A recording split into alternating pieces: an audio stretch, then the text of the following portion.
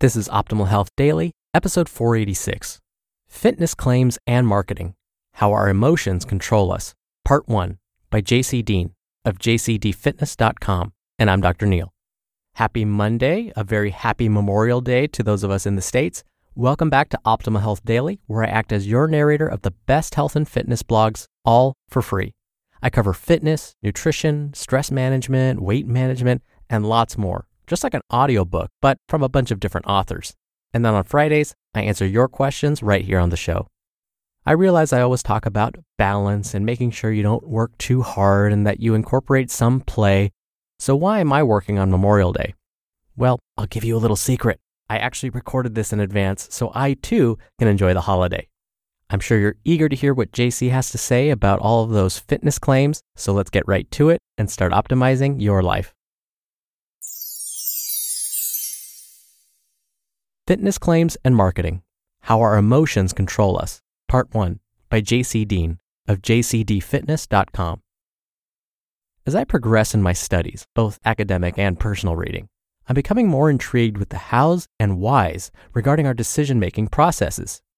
The more I learn about emotions and the psyche, the better I understand just how powerful the manipulation of one's mind can be. In the fitness industry, as well as others, there's some mad cash to be made. Take a look at any fitness magazine, and the contents are flooded with advertisements. Most, but not all fitness websites have some form of advertising in place or a product to generate revenue. Go to any commercial gym, and I can guarantee you there are people whose job is solely to generate revenue by initiating and closing sales of personal training packages and gym contracts and memberships. It's hard to say this for certain, but my hunch tells me gone are the days in which a personal trainer does nothing but train clients all day.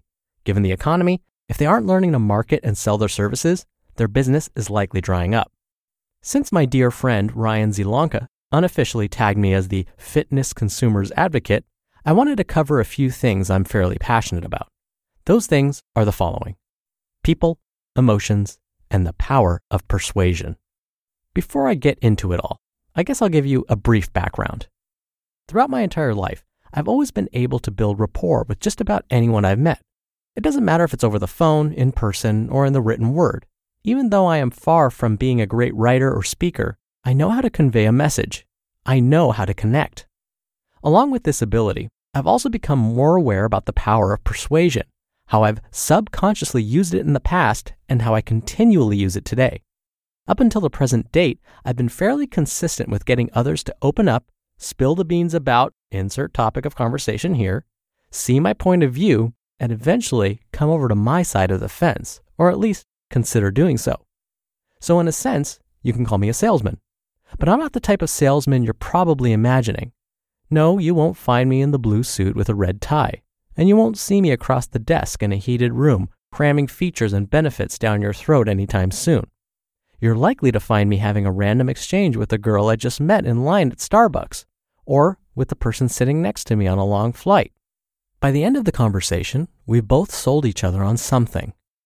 My point is this: the world of marketing and sales is nothing more than an exchange or a conversation on a grand scale. Every time you meet someone new, you're selling yourself and your ideas, whether you like it or not. And in closing to that, it's time we discuss a few ideas related to this whole marketing and sales process, especially within the fitness realm. Tangibles versus intangibles. It's probably up for debate as to what sells best, because every scenario can be unique in the fact that people differ, as do product, atmospheres, etc. There are always a ton of variables present. But in my opinion, intangibles are what pierce the heart. Sure, it's easy for me to sit across from you, present a new fitness gadget, and drill you about what it does. But that's boring. I could take it even further and tell you what it can do for you once you begin to use it. While we're starting to get somewhere, you're probably not going to buy from me. Now I can take it a step further and get you involved. I'd have you begin using it. I would demonstrate how easy it is to configure and then reveal how it complements your goals perfectly. And here's where the magic happens. Now, if the process has been going as it should, I'd already taken the time to learn more about your needs and wants. During the demonstration, my number one goal at this point is to build a connection and bridge the gap between what I have to offer and your needs. All the while this is going on, my focus is on the intangible things we cannot see or touch, but imagine, feel, and become emotional about. I would explain how this gadget is going to help you get down to a size 4 again, or how it's going to help you shed those 100 pounds as fast as possible. I'd paint pictures of the drastic transformation you're about to experience and how glad you're going to be. This is why the beauty lies within selling intangibles. For most of the fitness crowd who are seeking quick fixes, weight loss pills, or muscle building solutions, selling the intangibles always takes precedence. Feelings and emotions make us do some crazy stuff. Just about everything we do is to feel good or feel better. Think about it. If you're tired, in order to feel better, you rest.